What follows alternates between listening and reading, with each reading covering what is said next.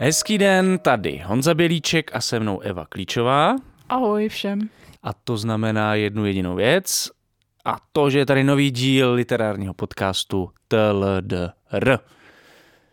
Únor je nejkratší měsíc v roce a zároveň jsme si vybrali jednu z nejdelších knih a proto natáčíme tento díl až úplně poslední únorový den.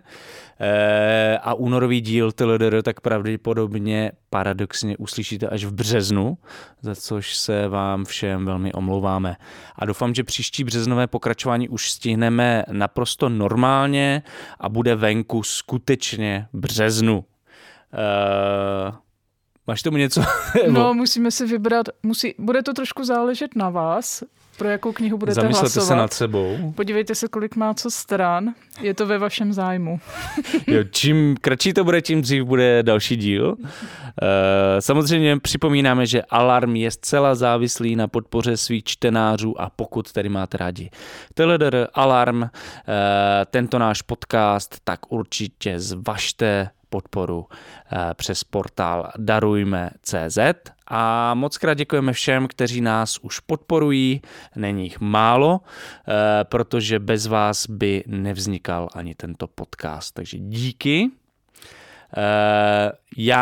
My oba dva jsme si tady minule stěžovali, že začátek roku nebyl úplně nějakou literární bombou, tak by mě, Evi, zajímalo, jestli už je to podle tebe lepší o něco a jestli se začalo něco dít a jestli začalo něco zajímavého taky vycházet.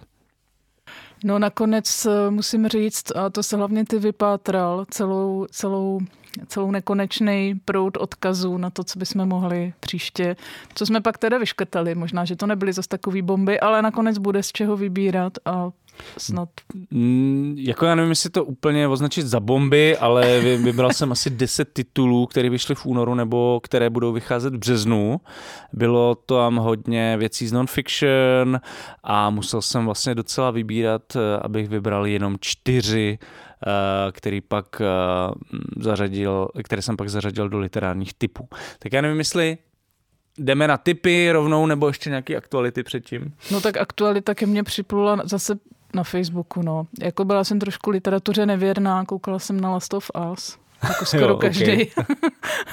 Byla jsem v divadle na Feministovi. Jo, to se ti hodně líbilo. To se mi líbilo hodně, ale to, než bude venku podcast, tak bude snad na Alarmu text. Tak už bude na Alarmu text, takže to můžete přečíst už, nebo už pravděpodobně, když teď posloucháte, tak víte, co si Eva Klíčová myslí o představení Feminista, který napsal Marek Šindelka. Marek Šindelka, takže to bylo trochu literární. Jo, tak on umí psát, ale jsem zvědavý na ten zbytek. No, já bych to řekla přesně takhle, no. Tak, ale já jsem říkala, že připlula za mnou taková česká pidi kauzička. Jednak se teda rozvěřují nějaké už informace a debaty jsou kolem románu Petry Hůlové, který za chvíli zmíníme. Ty mě přeskakuješ do typů. Už mlčím a všechno si pak řekni sám. Ale... Počkej, a máš nějaký pikantnosti jako s Petrou Hulovou? Nebo? Ne, jenom to, co prostě je veřejně, plave všude. Nevím nic víc, než taky na víme Facebooku. Všichni. Facebook je takový. No, ale pak tam jsem si všimla, že někdo pořád ještě čte Lidové noviny a že tam stále ještě vycházejí literární recenze a že stále ještě píše Ondřej Horák. Hustý. To je taková prostě jistota naše od 90. Tentokrát jeho recenze pobouřila především feministicky naladěné naše kamarády i neznámé lidi. A to recenzí byla to Horákova recenze, vyšlo to myslím v sobotu, to znamená poslední týden v únoru, sobotní orientace Lidových novin. A je tam recenze na Claire Keegan, a na její román, který se jmenuje Takové maličkosti, myslím, snad, ale to je jedno, o to vlastně nejde. A ta recenze je zajímavá z mnoha důvodů, ona vlastně je strašně angažovaná. Takže vlastně se o té knížce moc nedozvíte. Technicky je to napsané tak, že tam je vždycky citace z té knížky a že to je jako dobře. Ten svět, který popisuje Claire Keegan jako svět, řekněme, jako nějakých tradičních hodnot, kdy ženy mlčely a podřizovaly se všemu, co přijde. A tak ten byl v pořádku. Aha. Takže prostě, když píšeš o světě, který byl v pořádku, tak vlastně máš nakročeno být dobrou literaturou. To, co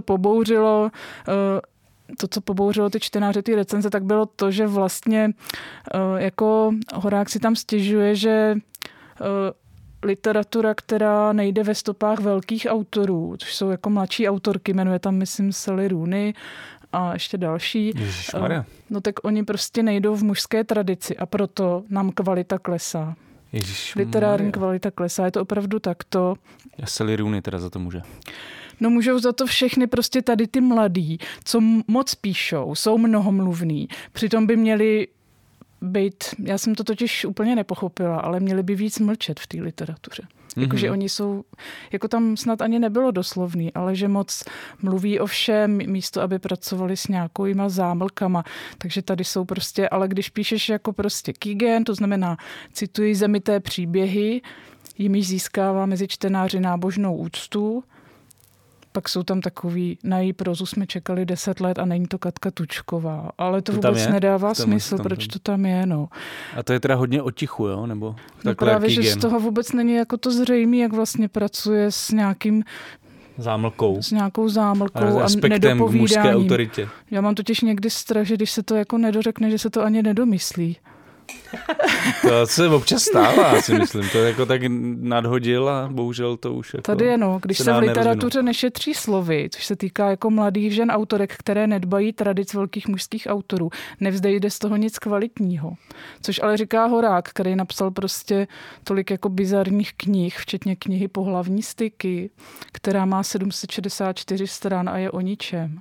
Mm-hmm. Teda vlastně je to jako o literární kritice a o českém literárním prostředí, ale to prostředí tam vypadá spíš jako, že se tam jako překlápí nějaká jako realita nějakých bulvárních hvězd z muzikálů a nekonečných seriálů. Vydělávají se tam literaturou strašné peníze. Tak možná jako jedině dobře, že to skončilo. Tentokrát jen u článku v Orientaci a není z toho opět román na 760 stran. Jo, a jenom k té knížce, no, tak tam jsou totiž, to je takový ideální svět asi, v kterém by Ondřej Horák chtěl existovat. V tom románu existují strašně mocní kritikové a všechny ty autorky hrozně s nima chtějí všechny spát, tam s těma mužskýma postavama, ale ti muži nechcou. Ta hlavní postava, on nejradši leží ve vaně a cpe se jídlem. Aha. Takový prostě bon vivant. Takový, no, má prostě nadhled. No.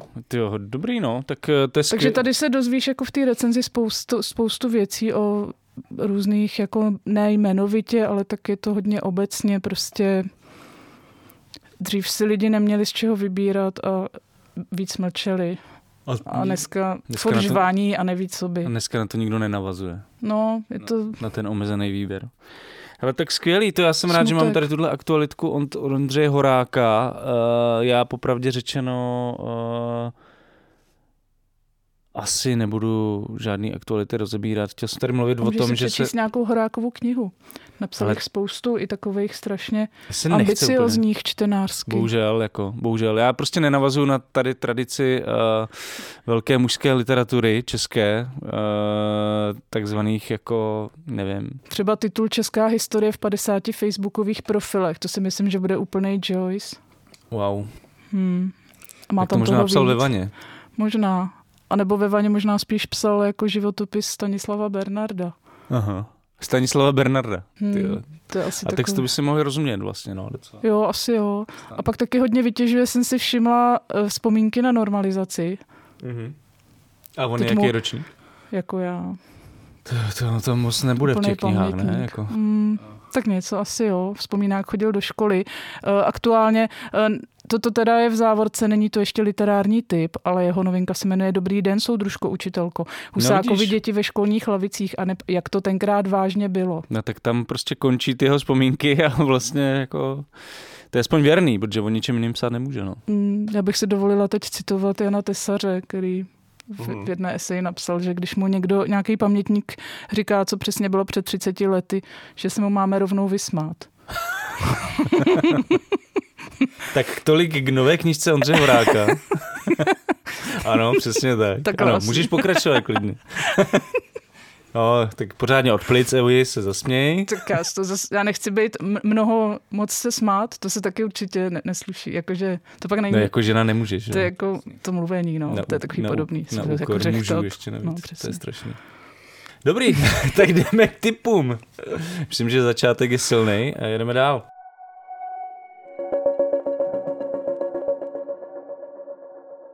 V nakladatelství Argo vychází kniha, o které mluvila Eva a která se pravděpodobně našemu podcastu nevyhne, a to je Nejvyšší karta Petry Hůlové, v níž spisovatelka Sylvie Novaková se ohlíží za svou kariérou angažované autorky. Už se rozjelo docela vlastně bizarní PR marketingová kampaň Petry Hůlové na Facebooku a já se vlastně docela těším na tu knížku. Určitě bude o čem mluvit. Já jsem o knize už se zmiňovala, já nevím, to už je před půl rokem. To mám už od tebe, na světě knihy, tak šly různý jako zvěsti, o čem to bude a jak to bude a tak. Těšíme se. Tak to bude určitě promyšlený banger. Jak bude jinak? Strašně jako dráždivý a aktuální a bude to říkat velký věci o současnosti, kterými prostě nevidíme. Bez příkras, přesně tak. Já mám vlastně víc typů. Já tady ještě jeden. Já mám spoustu typů, pokračuj. Já teď udělám takovej malej podvod a řeknu něco, co jsem řekla, že nebudu říkat, ale možná mi to trošku líto. Španělský testament Artura Kesslera vyšel. Vzpomínky na občanskou válku ve Španělsku a následný pobyt ve vězení. Takže to si myslím, že koho zajímá prostě dějiny 20. století, nacionalismus a tak dále. Levice. Velký totalitní systémy, levice a tak dále. Tak rozhodně další taková jako vzpomínková, ale zase non-fiction, no. My jsme trošku... To je v pohodě. My furt zabrušujeme do non-fiction. To je v pohodě.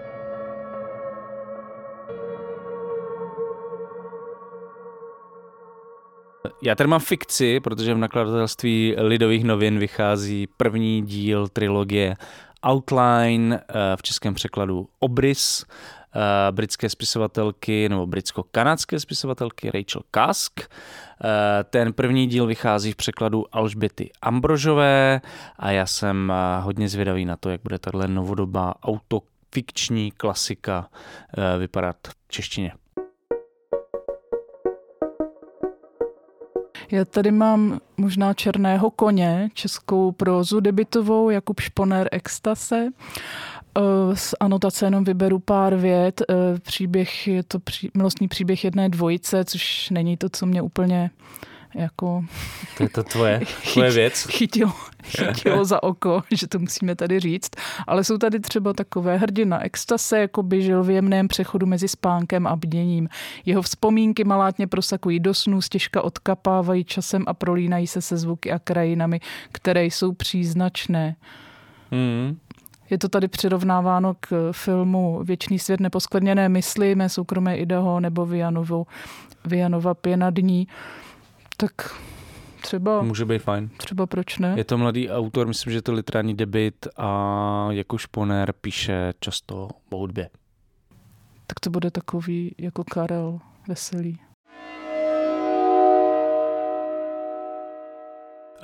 Já teda, ty jsi mi ukradla teda Šponera, tak já budu pokračovat s další non-fiction věcí, protože v Pasece vychází reportáže Tomáše Foro, slovenského novináře, kterého znáte pravděpodobně, nebo pokud ho znáte, tak ho znáte jako autora reportáží z Donbasu. Tuším, že je to novinář deníku N slovenského. A v nové knize Zlatá horečka popisuje nejnovější dění ve Venezuele a vlastně nějaký jako rozpad tamnější státu a společnosti. Mohl by být zajímavý.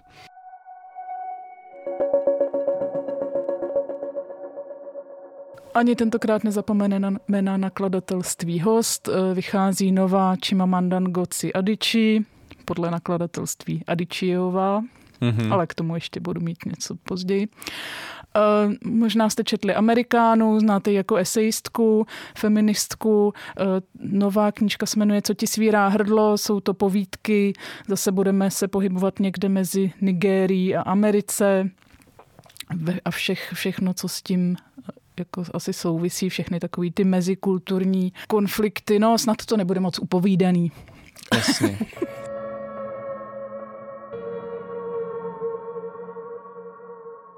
A budeme zmiňovat Erika Hobsbauma, nebo? Jo, to já tady mám. Primitivní rebelové. Povídej. V češtině, myslím, vyšel zatím jenom Věk extrémů, nejsem si jistá, což je strašná škoda. Ale je to proto, protože prostě komunista. No. Člen britské komunistické strany až do své smrti. Takže bohužel musíte v angličtině. A nebo Primitivní rebelové. Cituji z anotace. Knihu tvoří studie věnované primitivním formám společenské agitace, jakými jsou například sociální zbojnictví, tajná vesnická společenství, rolnická revoluční hnutí milenialistického typu, mafie, preindustriální městské gengy a dělnická náboženská bratrstva. Všechno se nám možná bude brzo hodit, takže rozhodně možná inspirativní četba. My jsme takový nestávkovací poslušný národ. Možná jsme měli víc číst Hobsbawma už dřív. Jinak časově je to od francouzské revoluce obvyklé období Hobsbawmovo. Takže... A vychází to v akademii a vlastně, kromě toho, že byl levičák, komunista, taky je to jeden z největších historiků 20. století, Erik Hobsbawm. Jdeme na ten hlavní obsah dnešního dne a to jsou 2 knihy, které jste nám pomohly vybrat v hlasování. Myslím si, že tím absolutním vítězem minulého kola byl pro mě překvapivě Sven Lindqvist. A vyhledte všechny ty netvory, protože my jsme tak dlouho nenásilně podsouvali čtenářstvu tuto knihu, až se nám konečně podařilo jím hlasování tam do našeho literárního podcastu dotlačit. Jmenuje se Vyhleďte všechny ty netvory a budeme jí věnovat první segment té hlavní části. Já nevím, jestli něco mám říct tak k úvodu, protože Sven Lindqvist patří mezi nejdůležitější švédské spisovatelé, novináře moderní doby. Aspoň tak o něm mluví třeba deník Svenska Dagbladet, švédský deník. A tato jeho kniha vyšla na podzim, někdy v listopadu, myslím česky, v nakladatelství Hos, překladu Petry Hesové. A původně, což je zajímavé, vyšla už švédsky už v roce 1992. Jo, což je dobrý vlastně na to asi myslet, i když tu knihu čtete. Myslím si, že to je hodně jako vlastně fascinující v tomhle ohledu. Možná, jestli ti to neukradnu, ale možná jste viděli, nebo měli jste v plánu vidět na Netflixu seriál stejnojmenný, který teda jsem viděla asi 3 díly, je to taková minisérie dokumentární o vyhlazování netvoru, ale pokud si dobře vzpomínám, tak se týká především vyhlazování netvorů na americkém kontinentu, kdežto... Tak obecně, podle mě, jakože on tam právě hodně mluví i o původních obyvatelích Severní Ameriky, o otrocích, ale myslím si, že se dostávají i do Afriky. Jo, kdežto tady bych řekla, že převážně, jakože těžiště té knížky je spíš v Africe, než... Že vlastně mu využil ten název, Raoul Peck, haitský režisér, pro tu minisérii, která má myslím 4 díly a jmenuje se v angličtině Exterminate All the Brutes, takže vyhledajte všechny ty netvory a my se postupně asi dostaneme, co to znamená, kde se ta hláška vzala a proč ji Sven Lindqvist používá. Na tom přišlo zajímavé, že vlastně ta minisérie i ta kniha Svena Lindqvista je taková koláž nebo eseistická kniha o dějinách vyvražďování neevropských etnik, o dějinách rasismu, kolonialismu a tak dále. A stejně tak je to i hlavní téma teda Raoula Pecka. A což ještě zajímavější, Sven Lindqvist se v tom dokumentu vlastně i objevuje. Raoul Peck o něm mluví jako o nějakým jako svým, nevím, jaký anglický slovem, soulmate, nebo prostě jako blízkým spřízněné duši, že si spolu rozuměli navzdory rozdílné barvě kůže, tak jak to podle Raoula Pecka má být, tak jak to má být. Protože, a teď je otázka, proč si takhle rozuměli, protože Sven Lindqvist od druhé poloviny 80. let se právě zaměřoval ve své tvorbě na dějiny kolonialismu a různé podoby útlaku evropských států, zemí v Africe, na Blízkém východě, v Indii, v Asii a tak dále. A to je nějakým taky jako dlouhodobým tématem Raoula Pecha. Já se přiznám, že ten seriál na mě působil trošku televizně.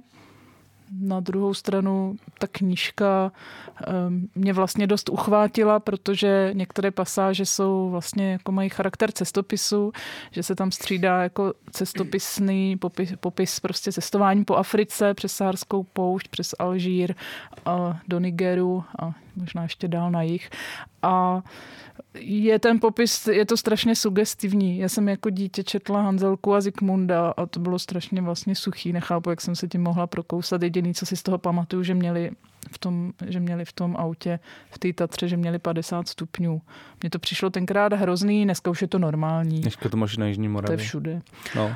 Ale to je důležitý, ten cestopis podle mě, protože vlastně to jsou takový ty příběhy těch bílých dobrodruhů, který cestujou jako Oni si to můžou dovolit, no. Do těch neznámých končin a myslím si, že s tím jakoby Sven Lindqvist záměrně pracuje, že vlastně takový pseudocestopis, který se ale jako třeba po 10 stránkách úplně rozpadne. Spíš do ty jako eseistické knihy a postupně se tam vrací, samozřejmě, že jo. Ale jako zrovna u tady ty knížky ti dojde, že vlastně jako zatímco Afrika je plná bílých dobrodruhů, tak tady se moc jako tam už moc není. Nigeřanů nepotuluje, že by se tady přijeli podívat, jak to tady vlastně jako vypadá.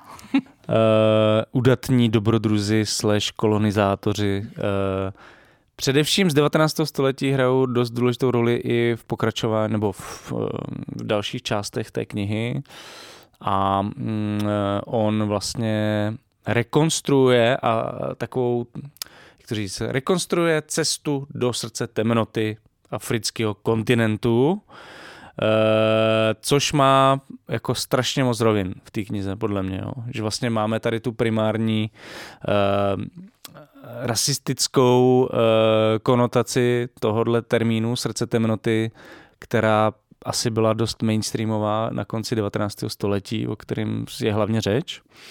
To znamená prostě srdce toho takzvaně v uvozovkách černého kontinentu, neznámého, plného prostě divochů a netvorů, které je potřeba buď umravnit, zotročit, anebo vyhladit.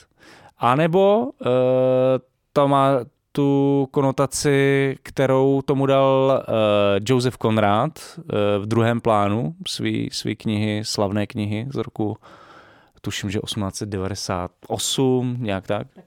Tak nějak. A to, že vlastně tím srdcem temnoty je možná něco úplně jiného, možná to jsou spíš právě ti bílí dobrodruzi, kteří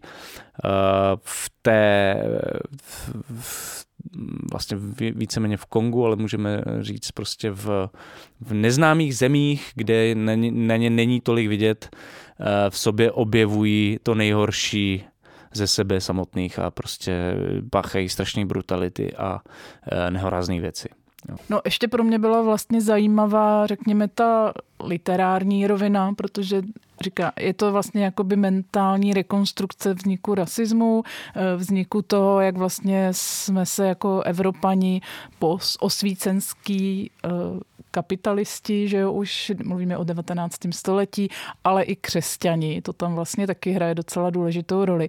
Jak jsme se vlastně dívali na mimoevropská etnika a tam mě přišlo zajímavé, že on vlastně jako velmi významnou roli tady v tom konstituování tohohle typu rasismu, jakou roli tam hráli spisovatelé, literáti. Zmiňuje se tam Rudyard Kipling. My samozřejmě ho milujeme, protože Mowgli, ale i podle citací, které Sven Lindqvist zmiňuje ve své knížce, tak to byl opravdu takový prostě... Autor britského imperialismu. Ano, takový prostě pěvec pil ódy na kolonizaci, na imperialismus, na nadřazenost bělochů s palnými zbraněmi a tak dále. Wells se tam hodně cituje, ale jsou tam i zajímavé reflexe třeba Winstona Churchilla, kterého jsem čekala daleko vlastně menší, nebo ne větší, ale rozhodně jsem čekala menší pochopení pro mimoevropské kultury. Ten vlastně z něj nevyšel jako tak temná. No, jako měl nějaký soucit, ale jako zároveň se toho samozřejmě účastnil. I on byl člověk své doby, takže to tam prostě všechno je, ale přiznám se, že Rudyard Kipling mě docela překvapil. No, jaksi ne, ale jako vlastně, když to tam člověk pak vidí takhle jako černý na bílým, tak se mu spojí spoustu věcí. A mě na tom přijde zajímavý, jako že vlastně Sven Lindqvist s postupnými kroky nějak analyzuje tu tehdejší literaturu, politiku, prohlášení veřejných osobností a vlastně ze začátku, hlavně v té první polovině knihy, vlastně dekonstruuje nějaký vlivy a motivy, které se otiskly do té knihy Josefa Conrada, takže Srdce temnoty, z které si Lindqvist vzal vlastně i ten název celé téhle knihy, tedy Vyhledejte všechny ty netvory, což je věta, kterou vlastně Charles Marlowe, postava tohohle románu, objeví v dokumentech pološíleného obchodníka se slonovinou Kurce, když se ho vydá hledat někam do džunglí na řece Kongo. A ten kontext celý jako se tak skládá postupně docela jako děsivým způsobem. Vlastně Joseph Conrad nemluví přímo o tom, že je to Kongo, ale prostě z těch referencí je jasný, o čem je řeč, protože ten příklad Konga byl sám o sobě dost děsivý, že to byla vlastně belgická kolonie bohatá na slonovinu právě a taky na pryš, nebo na pryš, ze který se vlastně, to byl jako nejnovější vynález konce 19. století, ta pneumatiky, vynálezce Dunlop. Jo. Strašná kapitola, která začne dojemným příběhem pana Dunlopa, který svému synkovi obalí nějakou koloběžku nebo kolo hadící a vynalezen tak pneumatiku. No a o 2 strany dál už se sekají ruce a přesně tak, vyvražďují vesnice. Ano, protože to byl hlavní zdroj, vlastně byl Kongo, byl hlavní zdroj pro výrobu pneumatik a kvůli tomu jako extraktivistickému šílení docházelo v Kongu k neskutečným zrůdnostem. Kromě klasické otročiny a zotročování lidí, tak docházelo právě k usekávání rukou jako formě trestu, vraždění a tak dále. No. Celá Afrika se změnila na dost drsný kombinaci vyhlazovacího a pracovního tábora. Co se nad tou knihou vlastně neustále vznáší, tak je nacismus a Hitler, který ale vypadá vlastně jako jenom učedník svých předchůdců. A já jsem nad tím přemýšlela, zatímco holokaust vnímáme jako naprosto fatální zlom v dějinách a jakýsi nahlédnutí do propasti lidství, tak tohle vlastně jako není součástí nějakých velkých globálních dějin bílého muže. Tohle prostě je nějaká prostě jako odsunutá taková, ne jako úplně slavná minulost evropská nebo zdroj evropského bohatství, ale že by se mluvilo o nějakém prostě o genocidě ve všech tady těch souvislostech se ani zas tak nezdá. Jako... Já si myslím, nevím, jako možná budu kecat, ale přijde mi, že je dost možný, že tahle kniha byla první takováhle reflexe, která právě spojovala kolonizaci přímo s holokaustem a s nacismem a tak dále. Myslím si, že to bude asi jedna z těch jako pionýrských. Jo, no tady je důležité zase připomenout, že to je teda 30 let stará knížka, no, právě, takže nám to tady trvalo, než to jsem sebereflexivní švédský novinář.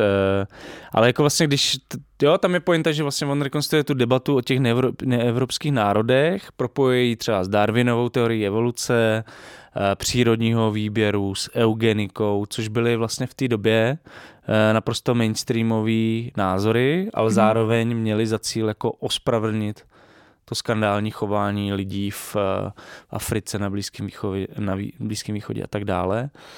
Což se týkalo obchodníků, dobrodruhů právě, evropských nějakých jako armád a bojůvek, které vlastně sněly o nějaký jako světový dominanci a vytváření nových kolonií v těchto částech světa. A tím Darwinem si vysvětlovali, proč vlastně, když tam přijdou, mají takový jako technologický náskok nad těmi kolonizovanými národy, že byli vlastně předurčení k tomu, že ano. Oni přežijou a ti zemřou. No prostě to dobové očekávání nebo ten dobový mindset byl celý o tom, že vlastně přežijí silnější, což tady se rovnalo technologický pokrok, takže jsme se stali jako běloši, těmi neviditelnými bělochy, kteří prostě z desítek metrů mohli útočit prostě na původní národy. Vlastně, no, ano, ta kniha se věnuje i docela jakoby jsou tam i pasáže, které se věnují vývoji střelných zbraní, takže tam jsou i jmenované konkrétní zbraně, jaký technologický pokroky, co umožňovaly. Vyústí to potom v naprosto brutální typ války, která se pro Brity stává vlastně sportem, kdy oni mají buď žádné, nebo jednoho mrtvého třeba, kdežto ta původní etnika jako hynou po 10 000. Takže to je opravdu jako brutální masomlejn, to, co se říká o první světové válce, tak je tady vlastně technologicky vyzkoušeno už dávno dopředu. Tam jsou šílený některé citace, tady mám takové jako krátké věty, třeba z května 1898, kdy tehdejší britský premiér Lord Salisbury říká, národy tohoto světa lze zhruba rozdělit na ty, jež žijí a ty, jež vymírají. V podstatě jako to je úplně jako totálně ilustrace ty Darwinovy teorie a hozená právě na ten koloniální diskurs a stejně tak vlastně Sven Lindqvist nabízí citát z cestopisu nebo vzpomínek mladého Winstona Churchilla z bitvy o Omdurman v Súdánu, kde došlo jako k obrovskému masakru islamistů bojujících proti Britům a v podstatě nepřišli ti islamisti ani do kontaktu s Brity, kteří je postříleli na dálku a Winston Churchill tam k tomu píše: byla to hrůzná podívaná, neboť oni nám dosud nespůsobili ani škrábnutí a tak krutě je postřílet, když palbu sami nemohou opětovat, se jevilo jako nespravedlivé zneužití naší převahy. To je možná to, co smyslela tou sebereflexí Winstona Churchilla. Jo. No, kromě zbraní, tak tam hrály roli, ještě bych řekla, další vynálezy evropský, to znamená železnice, parníky, které umožnily, nebyly to jenom prostě děla na těch námořních lodích, které zvládly ostřelovat pobřeží, ale byla to i ta cesta do toho nitra temnoty. Pro mě ta knížka je nabitá opravdu zajímavými postřehy z dobového myšlení. Já bych tady můžu ocitovat. No, jasně. Je to kratoučký. Vůdčí filozofickou osobností té doby byl stále ještě Herbert Spencer. V dětství se mu dostalo přísné výchovy. Princip nelidské pedagogiky se pro Spencera stal nejhlubším tajemstvím existence. Všechno živé je nuceno vyvíjet se prostřednictvím trestu. Příroda zde vystupuje jako ohromná polepšovna. V níž se nevědomost a neschopnost trestají chudobou, nemocemi a smrtí.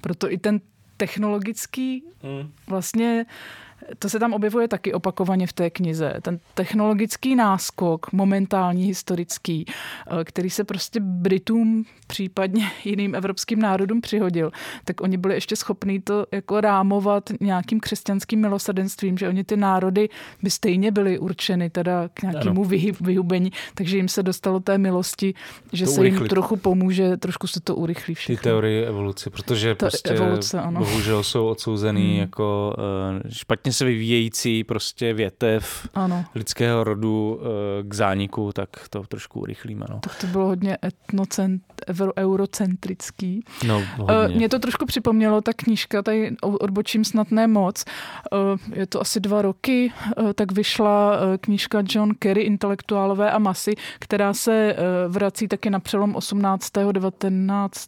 19. 20. století a popisuje vznik modernistické literatury. A jeden z impulzů, proč modernistická literatura je taková jako intelektuálně sofistikovaná, trošku nesrozumitelná, tak je ten, že ti autoři toužili po nějaký exkluzivitě a výjimečnosti a chtěli se jaksi vyvýšit nebo uzavřít před něčím, jako je masový čtenář, před masami. A proč o tom mluvím, tak ta knížka popisuje, jak opravdu na přelomu nebo na Prahu prostě konci 19. století, jak panovala prostě všeobecná představa, že lidí je moc, že lidi jsou jako přemnožený a že samozřejmě ty industrializované města nově vzniklý různý geta a různý prostě slamy kolem prostě těch různých jako továren, že jo, ty lidi přicházející z venkova s ničím, žijící pak v naprosto zoufalých podmínkách, tak prostě ta Evropa žila v představě, že prostě lidí je moc a není jiného zbytí, než aby teda jich velká část vyhynula. No a tam je ještě... Což je srandovní, protože tenkrát byla asi 1 miliarda lidí na planetě. Ano, 6krát. No, něco takového.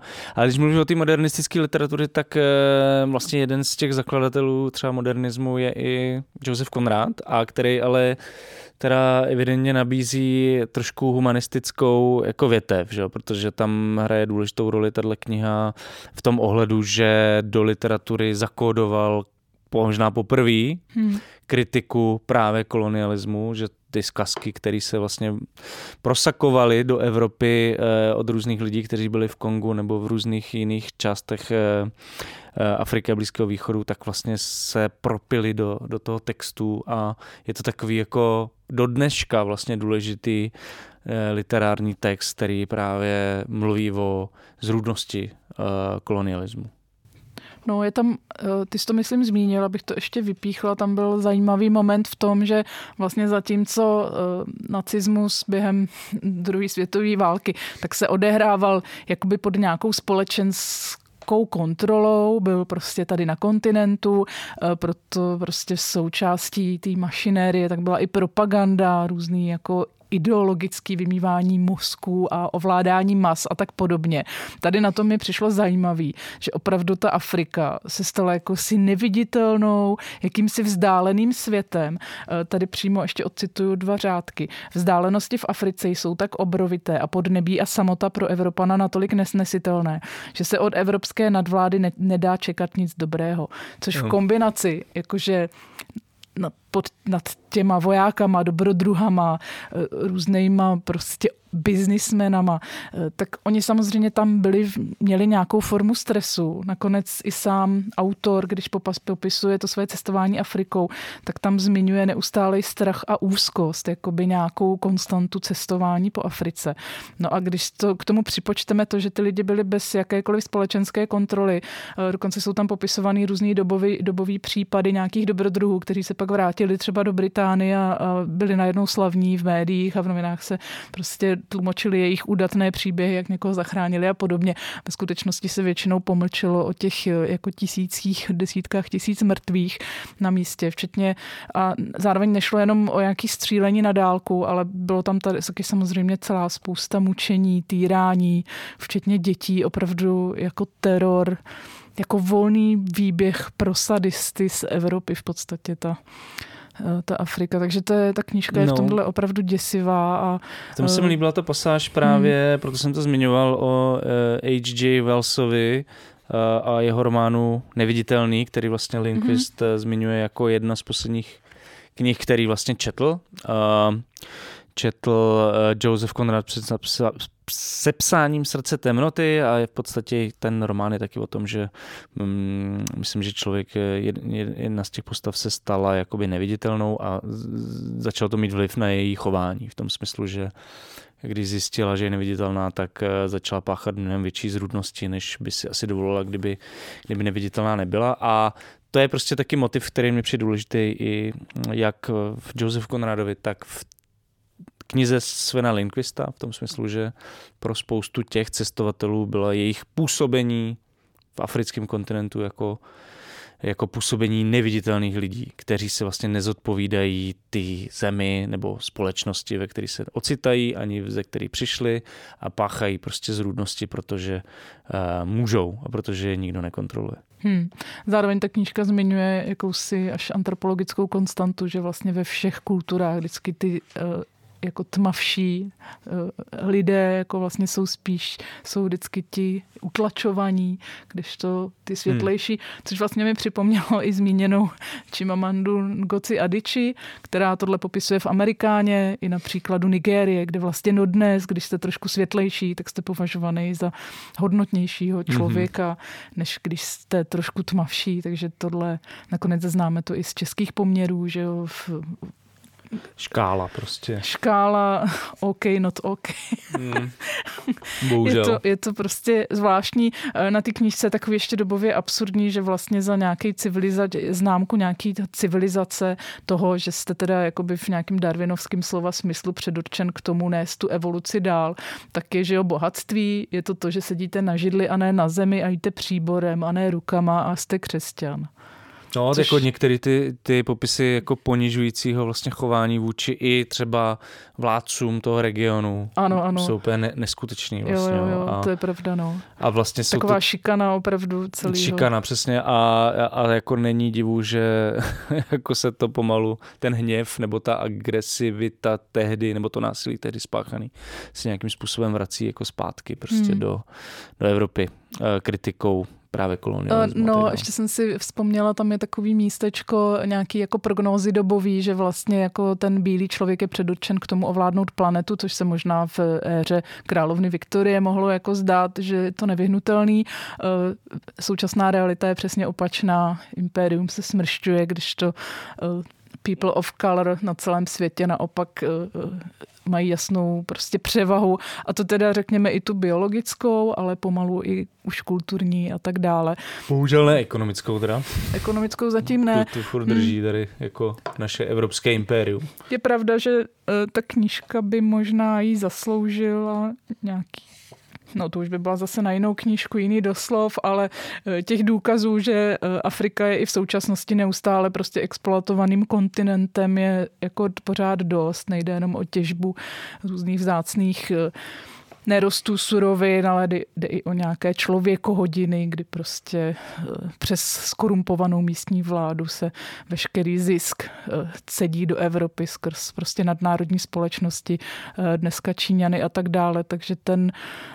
Takže nějaký prostě ty společnosti jsou jako rozvráceny nějakým mezigeneračním traumatem. Naopak my vlastně neustále těžíme z hříchů našich evropských předků. A tady bych řekla, že nejenom, že my jsme jako Rakousko-Uhersko tehdy neměli nějaký jako významný kolonie v zámoří, nás úplně nevyvinuje. Přišlo mi jako že máme třeba slovo koloniál spojený jako s takovou maloměstskou idylou, jo, s nějakým takovým tím jako béžovým světem nedělní pohody, pomerančema a kávou a vlastně to je dost jako temný. Jo, že se vlastně jasně, proudili. Ano, 100%. Ta síť prostě.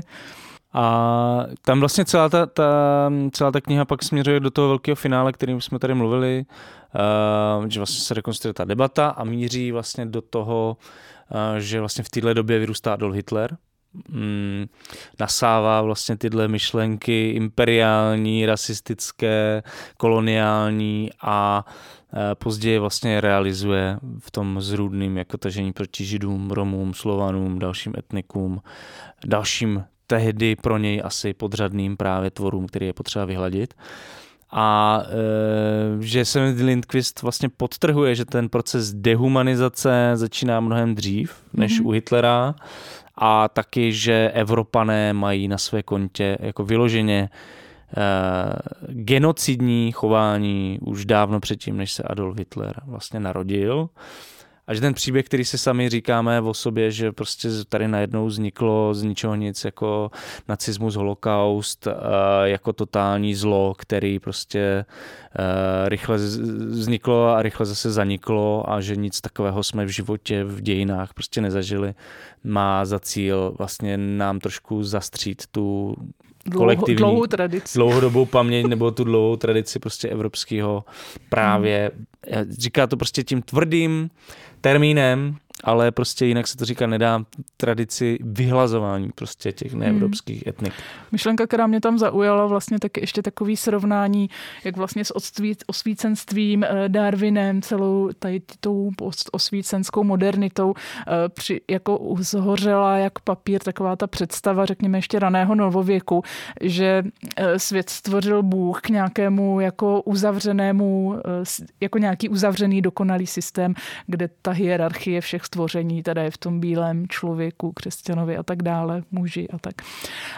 A najednou i objevy třeba vyhynulých fosílí, živočichů, rostlin a tak dále, tak vlastně otevřeli tu představu, že příroda, respektive všechno živé, jako přichází, odchází, že to je jako otevřený systém nějakých vln, kde tedy dochází k nějakým jako evolučním proměnám, ale ten trošku primitivní interpretace Darwina potom jakoby i s ohledem na kapitalismus a takovou tu křesťanskou nadřazenost, to misionářství a tak to samozřejmě obrací až do toho nacistického jako principu genocidního. Mělo to šílený implikace a vlastně tam ta věta, kterou teda přečtu ještě předtím, než přečtu větší ukázku, nebo možná se můžeme na ukázku už vykašlat, kterou tam přesně k tomuhle Sven Lindqvist má a říká, Osvětim byla moderní industriální realizace genocidy, na níž odedávna spočívala evropská nadvláda nad světem.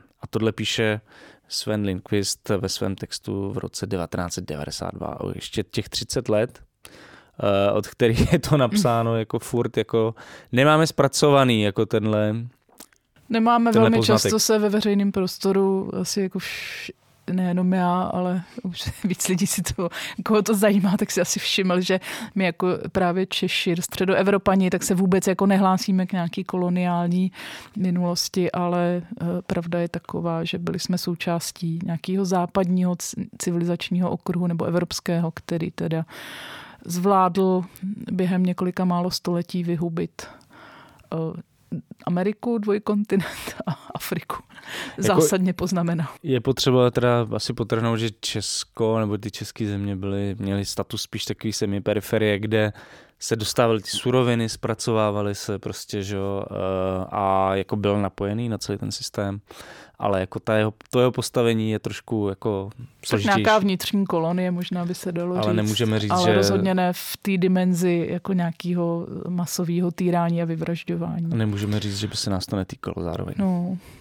Tak já ukázku prostě odkládám, protože těch ukázek z toho textu bylo docela hodně.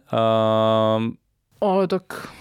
A ta ukázka moje dlouhá. Jo. A myslím si, že to stačí, bylo asi 5 ukázek. Dobře, ale takový pokud chcete vědět, jak Sven Lindqvist pracuje s tím textem, tak si prostě knihu kupte. Myslím, že je to zajímavý, poučný. Nejenom jako historický materiál, ale že to má co říct i dnes. To rozhodně.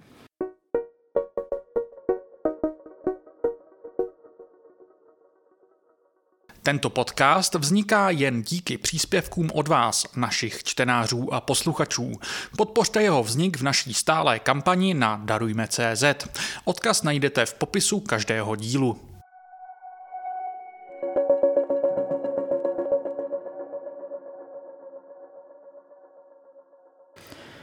A jdeme teda na druhou část?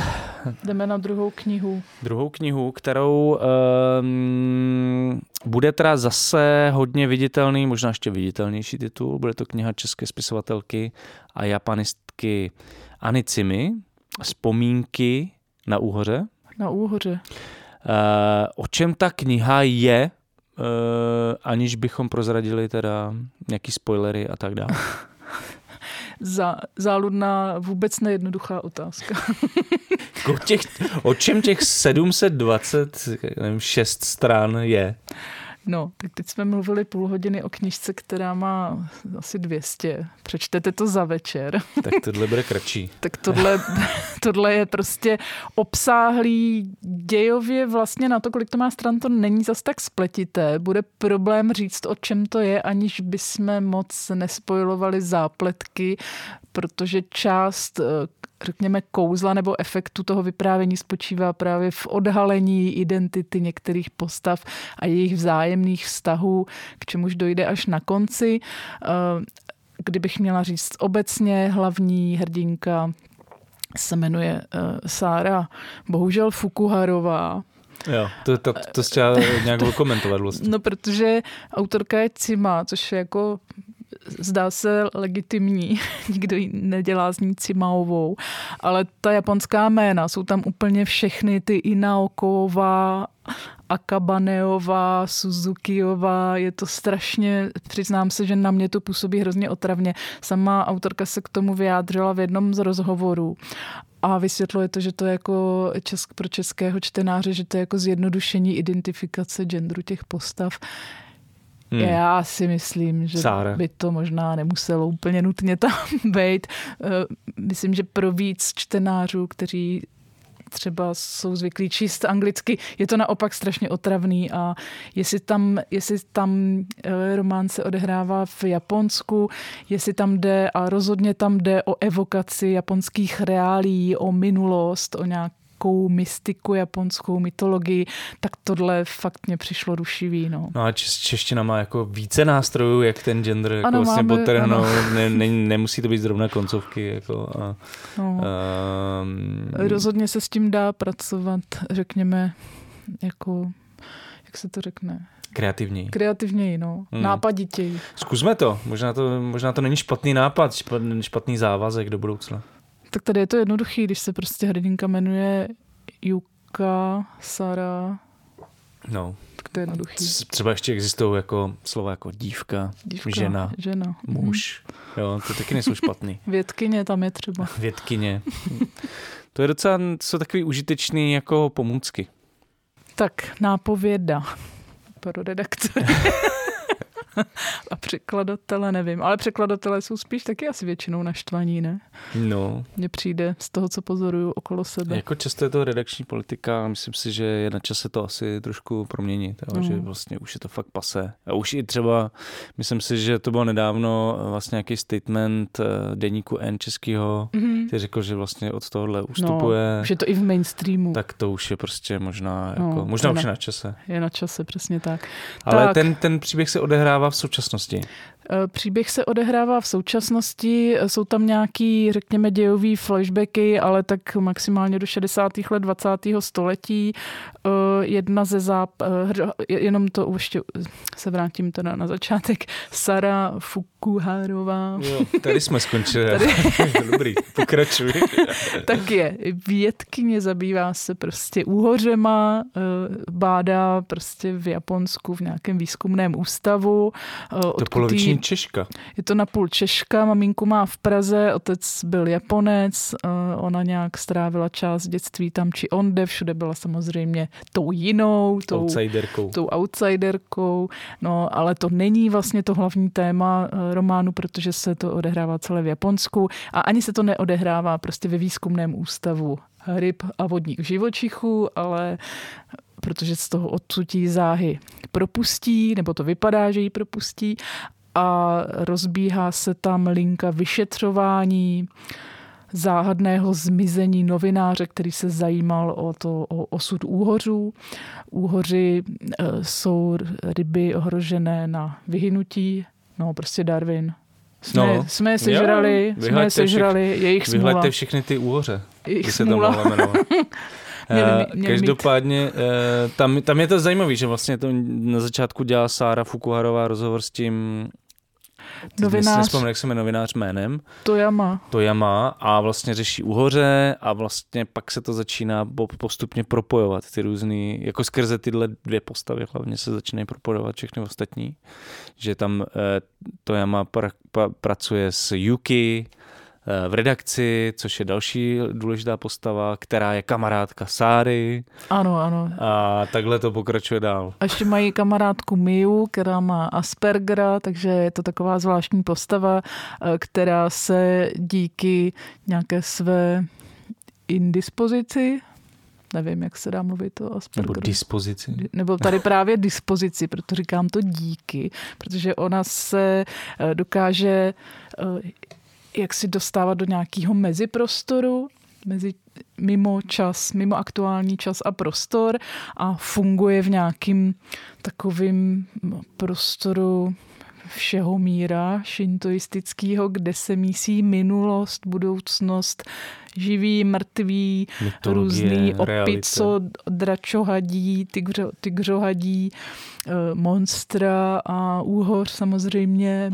takovej mýtický, který je možná takový, má trošku dračí charakter, dračí povahu, tak tohle všechno tam hraje zásadní roli a vlastně to přispěje i k objasnění té části, kde je ta detektivní zápletka, kdy se pátrá po zmizelém novináři Toyamovi.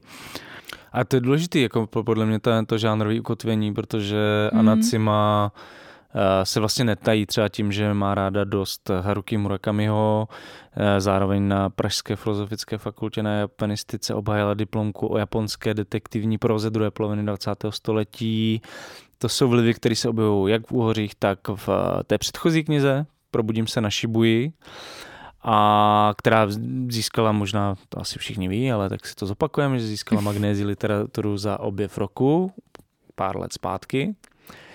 A ty vzpomínky na Úhoře jsou v tomto ohledu ještě jakoby ambicioznější, než Probudím se na Šibuji. Mně přijde, že to prostě nejenom tím rozsahem, ale vlastně i tematicky, nějak stylově, kompozičně, jako je to fakt dlouhý, propracovaný detektivní román. No a zároveň bych řekla, že významnou roli tam hrajou vztahy, všechny postavy, bych řekla, a to teda je jako jedna z mých výtek, jsou trošku až otrocky definovaný tím, co prožili v dětství, tak ať už je to policista Masato se stane policistou, protože prostě byl svědkem násilí na ženě jako dítě, což mu zkomplikovalo nejenom jako vztah k ženám a nějakou trošku sexuální dysfunkci mu to vytvořilo, ale i ta Sara vlastně vzpomíná na to, jak dědeček v Praze měl akvárium, což jí zase jako s nějakou takovou jako mechanikou osudovou prostě přimkne k tomu, že se zabývá rybami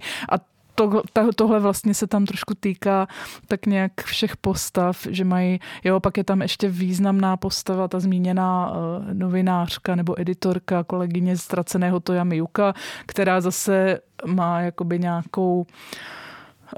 nějaký trápení v tom, že je starší sestrou Yuki, která zemřela, ona sama to dlouho nevěděla, pak se stala obětí autonehody, takže celou dobu, už jako dítě, takže celou dobu v tom románu je vlastně má prostě chromé nohy, musí chodit s berlema, takže to je tam taky takový zvláštní prvek, že jsou tam vlastně dvě postavy, která ani jedna je tam teda Miu s tím Aspergerem a pak je tam teda Yuka, která má zase ten pohybový handicap, ale jsou vlastně plnohodnotnými hrdinkami toho románu, což mě přišlo fajn, že to je taky něco, co není úplně běžné. A pak jsem si v jednom rozhovoru přečetla, což mi přišlo vlastně zajímavý téma do diskuze, nebo to bylo v recenzi, že ten román je konzervativní. Nebylo to specifikovaný. A počkej, to říkal kdo? Nějaký recenzent. Ale už nevím, myslím, že na i-literatuře recenzoval Marek Lolok, ale přiznám se, že nejsem si jistá, jestli to zrovna padlo tady v té recenzi. Což mě přišlo zajímavý, protože ten román je vlastně konzervativní, řekněme, v nějaký jako řemeslný ústrojnosti, že všechny ty postavy, nikdo se tam, žádná postava nezmizí tomu autorovi, všechny mají nějakou minulost, mají svůj příběh, který nějakým způsobem limituje jejich charakterové vlastnosti a rozhodování, všechno nějak dopadne, všechno se nějakým způsobem vyřeší, plus minus. Jo. Je to vlastně tak jako ústrojně pečlivě poskládaná mozaika všech jako těch dějových linek, tak v tom snad se nějaký konzervativismus dal vidět.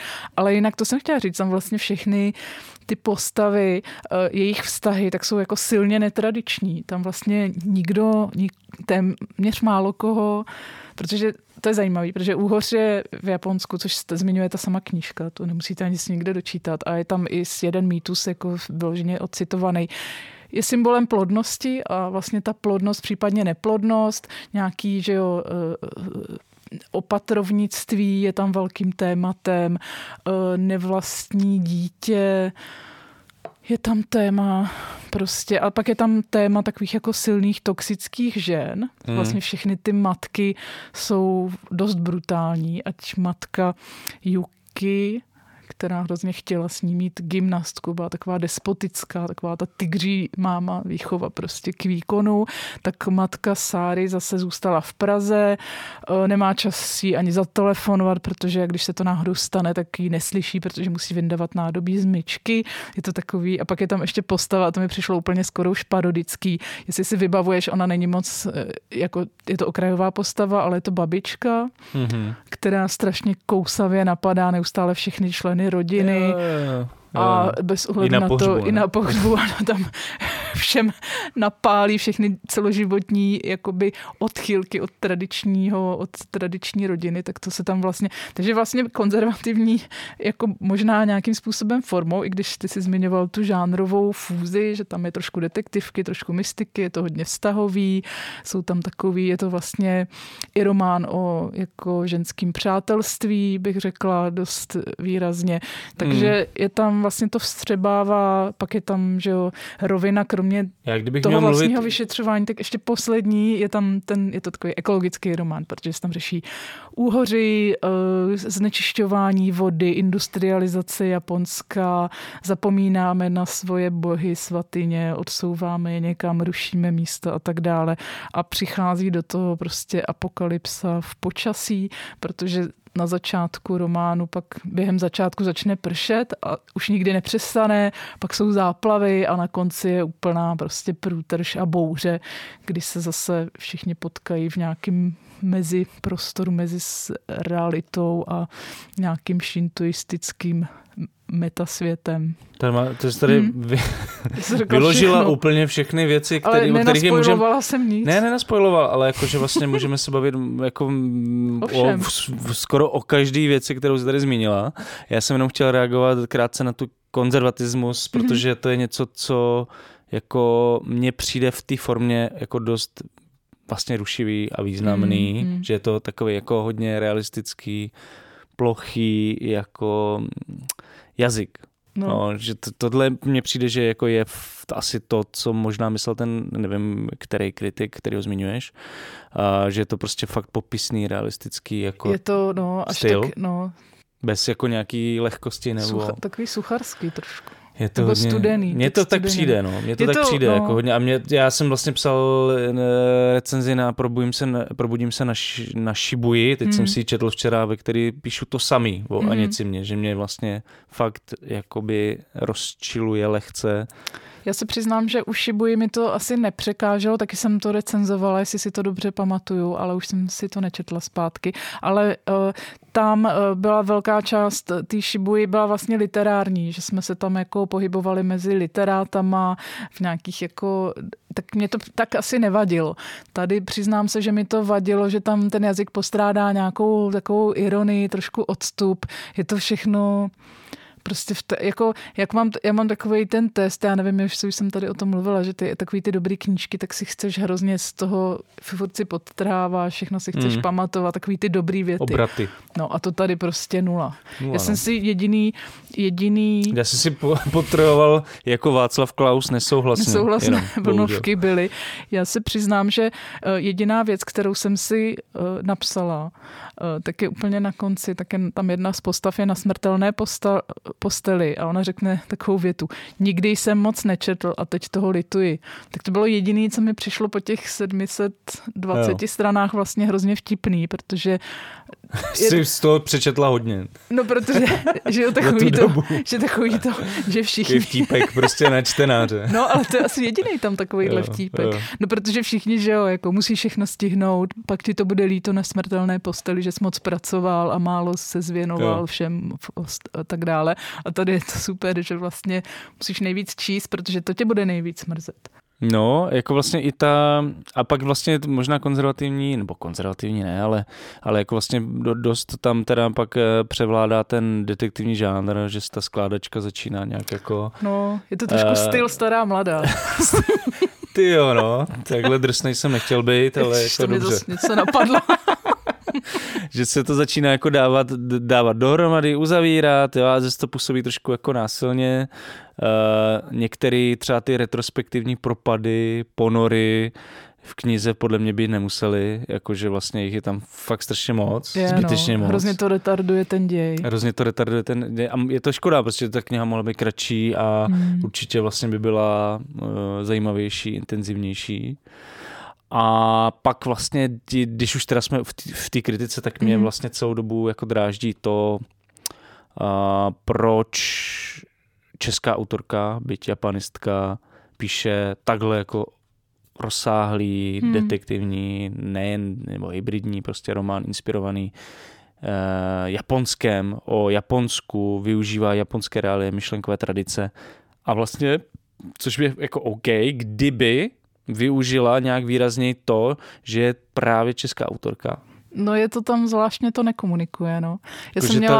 Že by mohla být nějaká síla v té komunikaci těch dvou kultur, což jako jsem si původně myslel, že by to mohlo být buď ten jako motiv úhořů, ty jsi to myslela taky, že jsme se o tom bavili. Ano. Ten návrat prostě, že Praha. Úhoři se musí prostě rozmnožovat v Sargasovém moři, nějak jako prostě žijou celý život prostě v Česku, třeba v řece, jako na 500 metrech a pak najednou prostě po 100 letech, po 70 letech si řeknou, musím zpátky. Já jsem taky myslela, prostě. že se vrátí do místa dětství a zemře, nebo něco takového jako a ten motiv jako s tou českou matkou, nebo to, že vlastně ona žila dlouho v Česku, i ta postava, tak to v té knize vlastně moc nefunguje, kromě toho, to mě napadlo včera, že to je jenom ten znak toho outsiderství.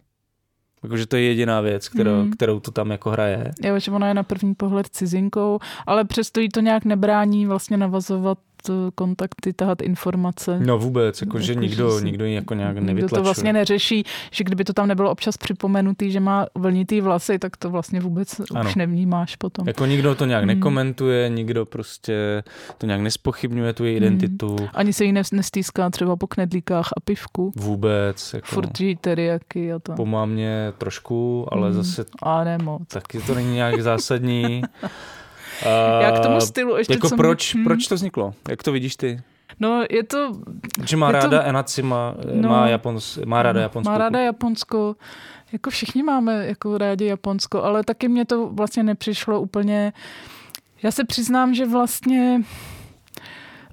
Ten příběh mě nějak zvlášť nepohltil, ale zároveň jsem rozpolcená v tom, že je to jako chytrý, takový jako promyšlený, pečlivý. Všechno je to až takový filmový, že proč je to tak tlustý. Ten děj není nějaký složitý, ale jsou tam ty retardující jakoby propady teda do té minulosti, ale je to strašně tak vykladačsky obšírný. I v těch detailech, jakože se vstoupí, tam je třeba scéna, to jsme si psali, tam je scéna, že hrdinka vstoupí do prodejny akvaristiky a teď je tam kde je jaký akvárium, co v něm plave, jakou tam mají podlahu, co je cítit ve vzduchu, jaká teplota, jaký má pocity, je to tam... Jako chybí tam nějaká elegance, lehkost prostě. Takový trošku umět jako škrtat. Já jsem jako přítel jako objemných knih, ale tady mi to připadá, že to nemá žádnou jako funkci. Že to je takový, jakože prostě si...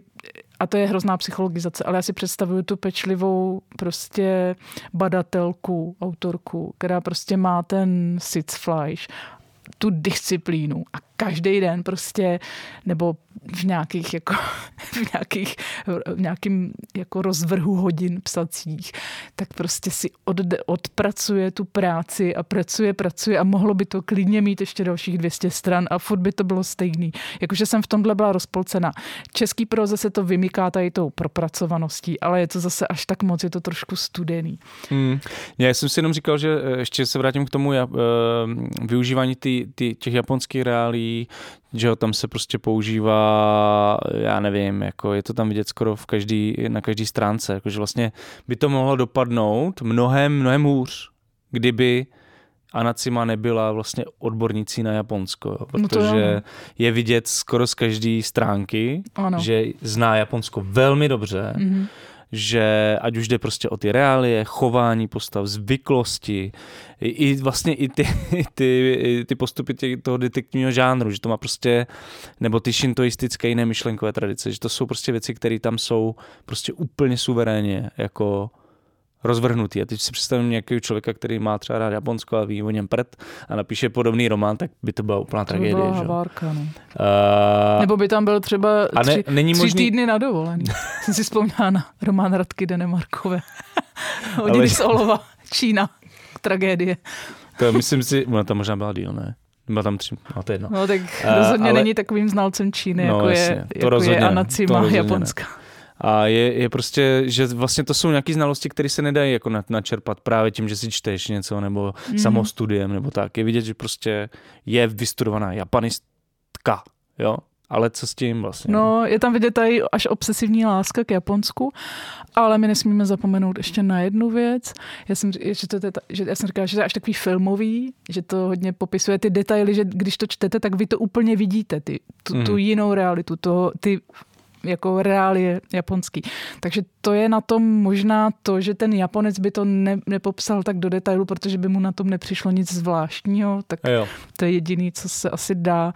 Takhle. Já jsem si pak udělal takový mentální cvičení, jako že jsem si představil japonského spisovatele, který zná detailně českou realitu, nebo český reálie a třeba nějak rozvíjí třeba pražský legendy prostě ze středověku a zasazuje do aktuálního světa.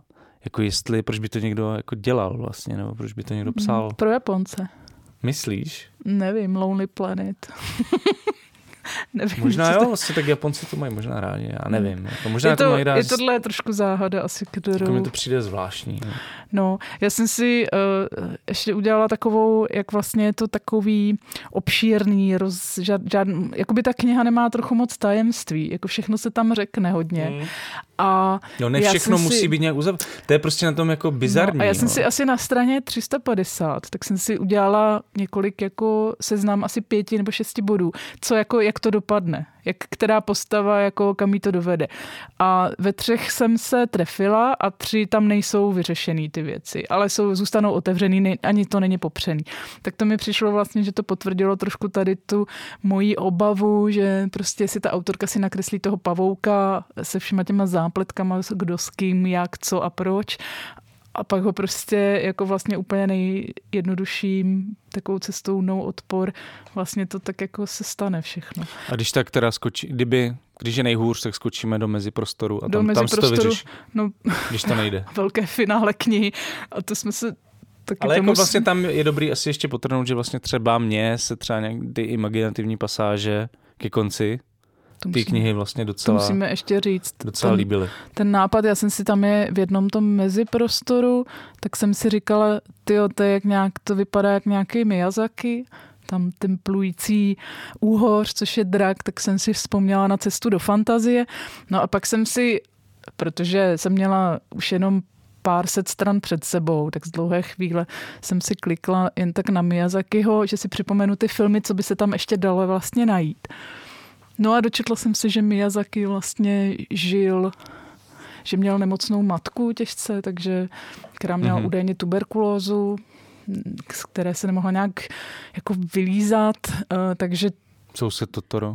Takže pak jsem si vzpomněla Můj soused Totoro, kde tenhle motiv je a je to vlastně jako biografický Miyazakijovský motiv a v té knížce je taky. Tam je taky prostě hrdinka, ta dívka, ta Miu s tím Aspergerem, tak má maminku, která je vlastně ležící, pak je v kómatu a vlastně se s ní potkává až v nějakým tom Shinto mezisvětě, což je vlastně takový silně, takže toho Miyazakiho jsme tam vlastně, a ty si říkal, že ještě jsem rád, něco. že jsi to nezmínila, protože vlastně tam je ten motiv, ty zmiňovala ten motiv toho deště, těch záplav, což je prostě i moje oblíbený právě film od Miyazakiho Ponyo, kde je vlastně taková jako apokalypsa, kdy zaplaví prostě svět, jako začnou se zvedat hladiny řek a moří a vlastně tohle mi dost připomnělo, jakože vlastně tam Miyazaki... těch motivů je tam vlastně celá řada. Miyazakijovská estetika je docela kdo je velký vidět. Fanoušek Miyazakiho, tak v tom najde určitě ještě dalších spoustu věcí. Tak to mi přišla taková zajímavost. Jinak No, se přiznám, že mě potom vlastně ten trošku suchý popis všech těch dějů a takový urputnej, detailní, tak mě potom ve chvílích tady těch fantaskních kapitol, tak mě trošku přišel jak nějaký jako bollywoodský zápasy, takovej ten filmovej total krep bollywoodský. Chudáka nad Cima. No, kde, a jako to už je moje možná jenom nějaká moje úplně jako fakt subjektivní asociace, že se vlastně všechno jako vyřeší v nějaký apokalyptickým meziprostoru, což je takový deus ex machina tam vstoupí a tam se to všechny ty postavy nějak jako potkají, dorubou se, mezi tím tam pluje ten úhořodrak, což se zjistí. A to vlastně už nebudu říkat. To nemůžeš. Něco můžeš prostě ještě je tam prostě i takovej ten opico, tygrohat, zlej, takže je to všechno, prostě se to pak jako semele v té bouři, což zase je takový, nevím, takový trošku cimrmanovský. Ne, už to. Bollywood a Zimmerman. No, prostě takový to. Maminko, nejsem tvoje maminka. No, dobrý.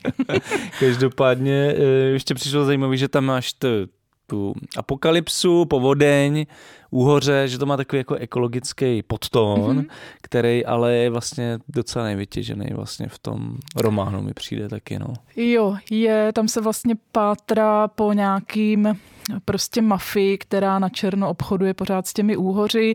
Vypadá to ze začátku, že i výzkumný ústav úhořů a ryb by do toho mohl být nějakým způsobem zapletený. To je třeba linka, která vlastně nedojde úplně nějakého uzavření. Což mi řekla, že je škoda. Vlastně ta ekologická linka je taková jako okrajově dekorativní, snad se dá říct, snad to není moc jako zlý. A vlastně to hlavní je jako pátrání nebo rozluštění nějaké záhady. To jsem si zase vzpomněla na takový ten Ďatlov, ten příběh takových těch, jak někde na té Sibiři ty studenti prostě tak zvláštně zmizeli prostě v nějaký bouři. Tak tady je to trošku podobný, je to v horách, taky zmizí tam někdo, rozpadne se to, nikdo neví, kdo to vlastně byl, co se tam přesně... No, Zimmerman, Bollywood, Ďatlov. Je tam všechno v tom románu. Je to dobrý. Jako má to těch 720 strán, no, tak... Ale mě to vlastně k tomu připoutalo z začátku, ty úhoři k té knize, jsem ti o tom psal, že... Ty jsi psal, že mě to že baví, máš rád úhoře. Jsem fanda úhořů. A že jsi četl knihu o úhořích. Četl jsem ještě právě. Jinou než je to tady chci říct, skvělou knihu před několika lety. Já myslím, že to nebylo zase tak dávno, 2020. Vyšla výborná kniha švédského novináře Patrika Svenssona Tajný život úhořů, v níž vlastně on popisuje ten životní cyklus úhořů, jaký mají zvyklosti, to je jejich postavení třeba v evropské kultuře, vlastně popisuje to, vysvětluje strašně čtivě, dokonale, zároveň to má navázaný na nějaký svůj vztah s otcem, který s ním chodil prostě lovit úhoře, blablabla. A zároveň tam taky popisuje, že to nejistý postavení úhořů v současné přírodě, jak vlastně ty přehrady a různý jako zásahy do prostě krajiny blokujou ten... regulace toků. Strašně jako obtížný vlastně cyklus životního, že oni prostě oni se narodí tam se líhnou v tom Sargasovém moři, což je v Karibiku, pak prostě jako takový lístečky plujou prostě několik let do Evropy, některý plujou, že to máš ty různý proudy, takže prostě na který proud se dostane ten lísteček s tou larvou. No a pak oni jsou stříbrní a pak jsou to zlatý úhoři na Berounce. No, tak prostě podle toho, na který se dostane proud, tak takový druh se z toho stane. Až takhle. A pak prostě se dostanou třeba na Berounku a tam prostě zůstanou 80 let na Berounce a pak prostě si řeknou, tyjo, já musím zpátky do toho Sargasového moře a plavou zpátky. A tam se rozmnoží a zemřou. A to je prostě podle mě fascinující jako vlastně cyklus, který Svensson skvěle tam popisuje, to doporučuji. A v něčem to udělal vlastně, tak jako samozřejmě on napsal knihu o úhořích, Cima. Já už nedám další knížku o úhořích. Ale podle mě přijde, že vlastně tohle vysvětlil Svensson dost jako o něco působivějc než Cima. No tady se to vlastně do toho děje už potom nepromítne. No. A je to škoda. No. Jakože mě to přišlo, říkal, wow, tak to bude zajímavé. Ještě se tam zamotá tohle, tak to bude skvělý. Ale bohužel to tam nějak prostě... pak zmizelo. No, něco pravda, něco se jako není dotažený, snad nebude druhý díl. No, třeba to bude fajn.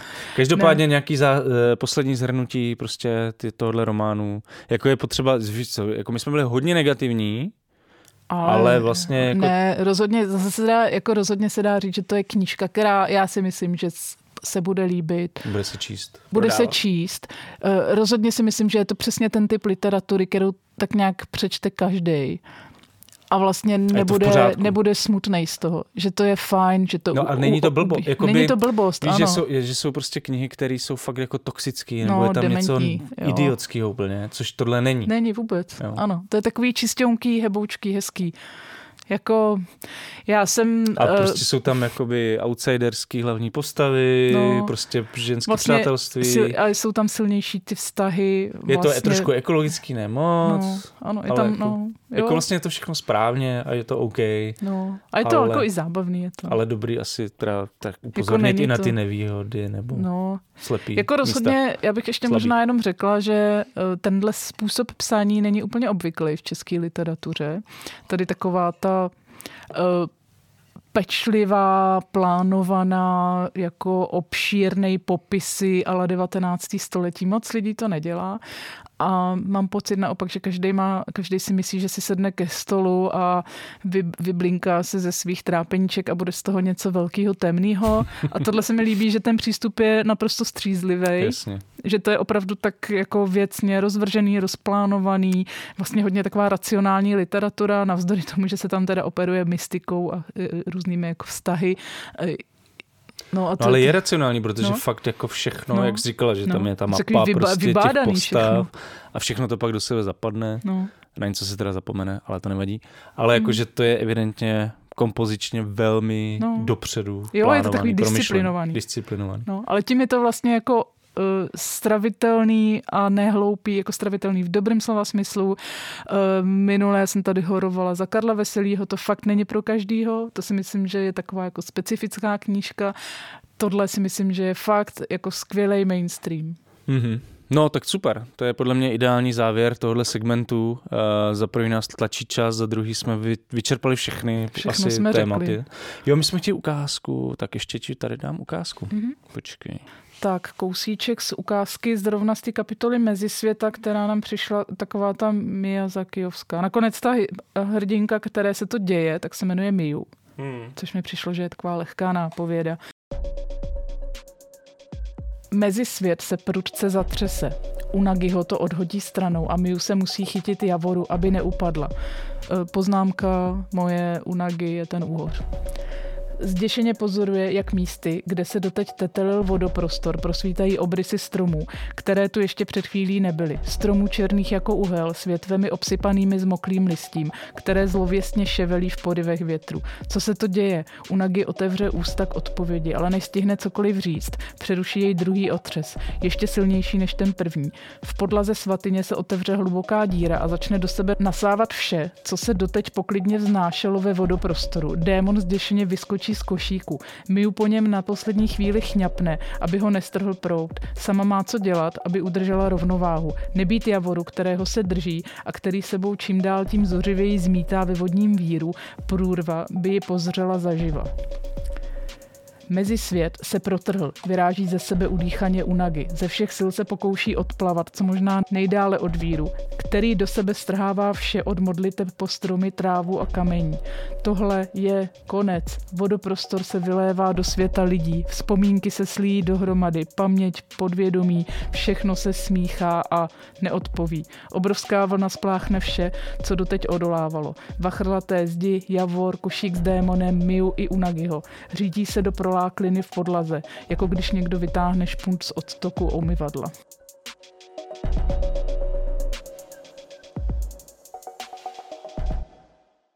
No, tak doufám, že to nebyl moc velký spoiler. Takže takhle nějak. Ne, podle mě z toho vůbec není zřejmé, co tam jde. Užijete si to i s touhle ukázkou. To byla tedy Anacima, vzpomínky na Úhoře, bavili jsme se dlouho o této knize, bavili jsme se dlouho také o postkoloniální klasice Svena Lindqvista. Vyhledejte všechny tyto netvory.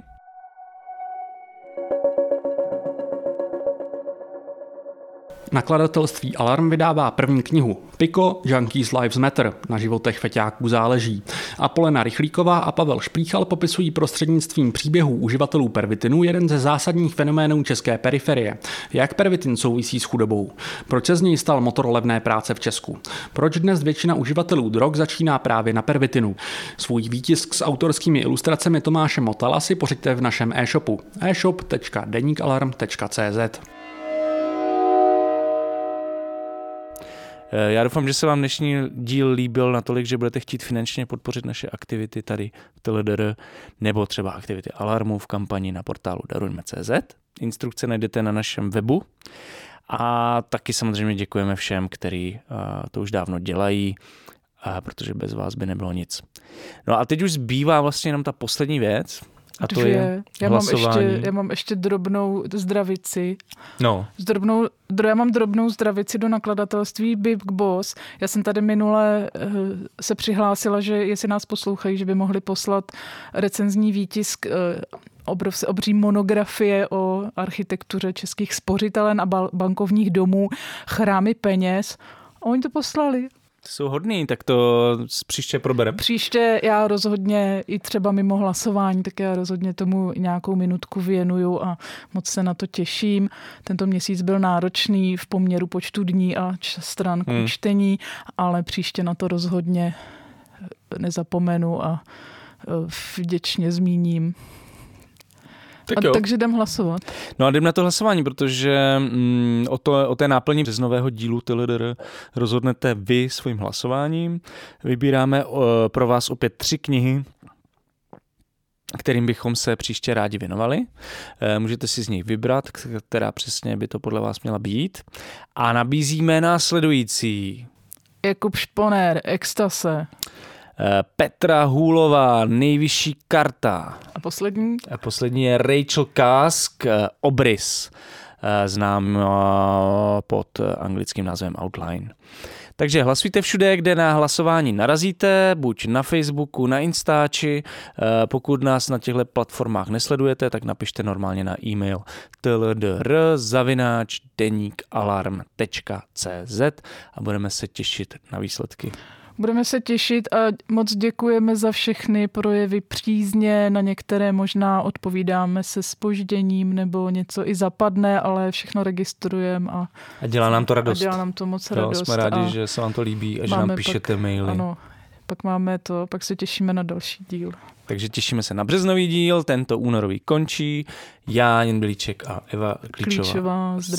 Zdravíme, se loučíme a budeme se těšit v březnu. Za necelý měsíc. Ani ne. To nám uteče jak úhoři. Stop, konec. Tak čau. Ahoj.